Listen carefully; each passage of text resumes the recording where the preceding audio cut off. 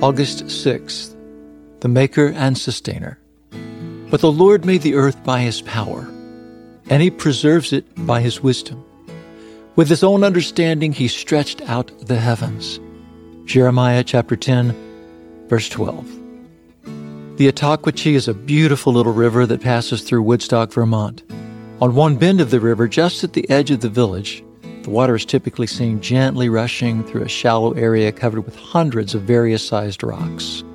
It produces a sound so peaceful that it's capable of lulling even the most hurried of individuals to sleep, given a sufficient look and listen.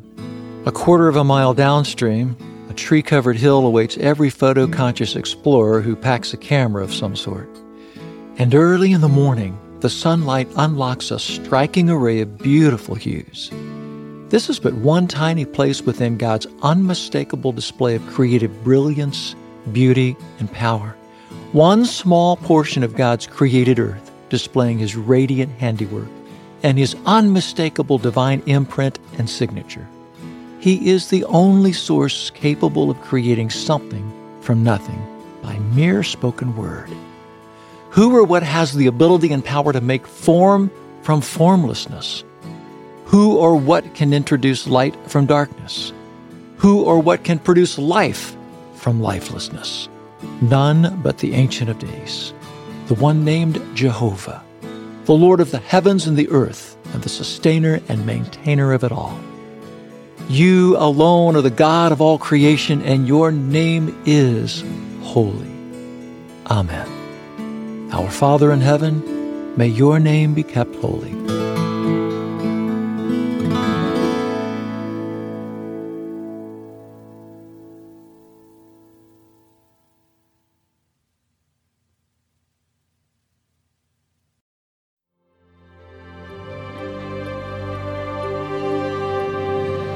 Thanks for joining me in today's devotional and a special time with the Lord. For more content, be sure to check out our blog at awakenthedawn.com. Follow us on our Instagram at Awaken the Dawn Daily and Facebook at Awaken the Dawn. We also have a Patreon at patreon.com/awakenthedawn if you would like to support our work with Hope Village.